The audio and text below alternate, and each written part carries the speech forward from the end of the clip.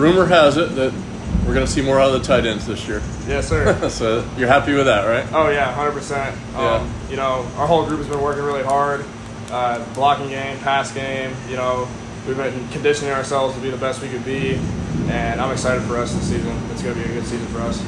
Do you think tight end room is going to bring a lot to this table? For sure. I feel like us as a group, we're really connected this year and really close to each other this year, you know, really good friends, and we push each other to be great every day. I'm really excited to see what we can do just in all aspects of the game, you know, on and off the field. I feel like we're just a great group of hardworking kids, and we want to win. So what was the transition like? New coaches coming in, program changes can be tough for a young guy sometimes. What's been your approach to the whole thing and how you fit in? Obviously, change is definitely something that makes people anxious. But once I heard that Coach Golis was getting hired, I was definitely excited. He recruited me in high school, so I knew who he was. And, you know, me and him built a really good connection just right off the bat. And it seems like every day he strives for us to be great. And he's gotten really close with every single one of us. And he's just a great dude overall, and I really love him and just this entire coaching staff and what they're doing here.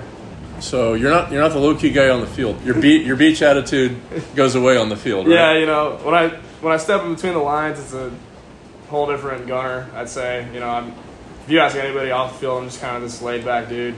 You know, it's pretty chill, but when I'm on the field, I'm locked in and ready to go, and I bring the anger for sure. So, yeah. Why are you named Gunnar? I don't know. I think my dad told me that he thought Gunnar sounded like a rock star name. So Coach Golis, who you knew before you got here, you know, everybody knows this guy works really hard. What do you see from him that would make you say, you know, his work ethic is like next level? Just the fire he brings every day. It seems like there's always a fire lit under him, and he just strives to be perfect, rather than just being average, and he wants to be elite, and he wants all of us to be elite, and he speaks on that every day, and just having a mindset that of getting up every day and working your butt off to be the best that you can be, and to push each other on and off the field just to be elite in general. That's that's the team word, and that's what we live by. And he says you can choose to outwork people. You know, anybody can do that. Yeah. No matter how talented you are, you choose to outwork people. I know he's told you guys that. So is that like an attitude you guys have, is no matter what, we're not going to be outworked? Yeah, 100%. You know, I mean, for me personally, my whole mindset is that there's always somebody out there working. And if I'm going to take a day off or take a rep off, then that's just one step that they can get ahead of me. And I think that could go for the entire team too.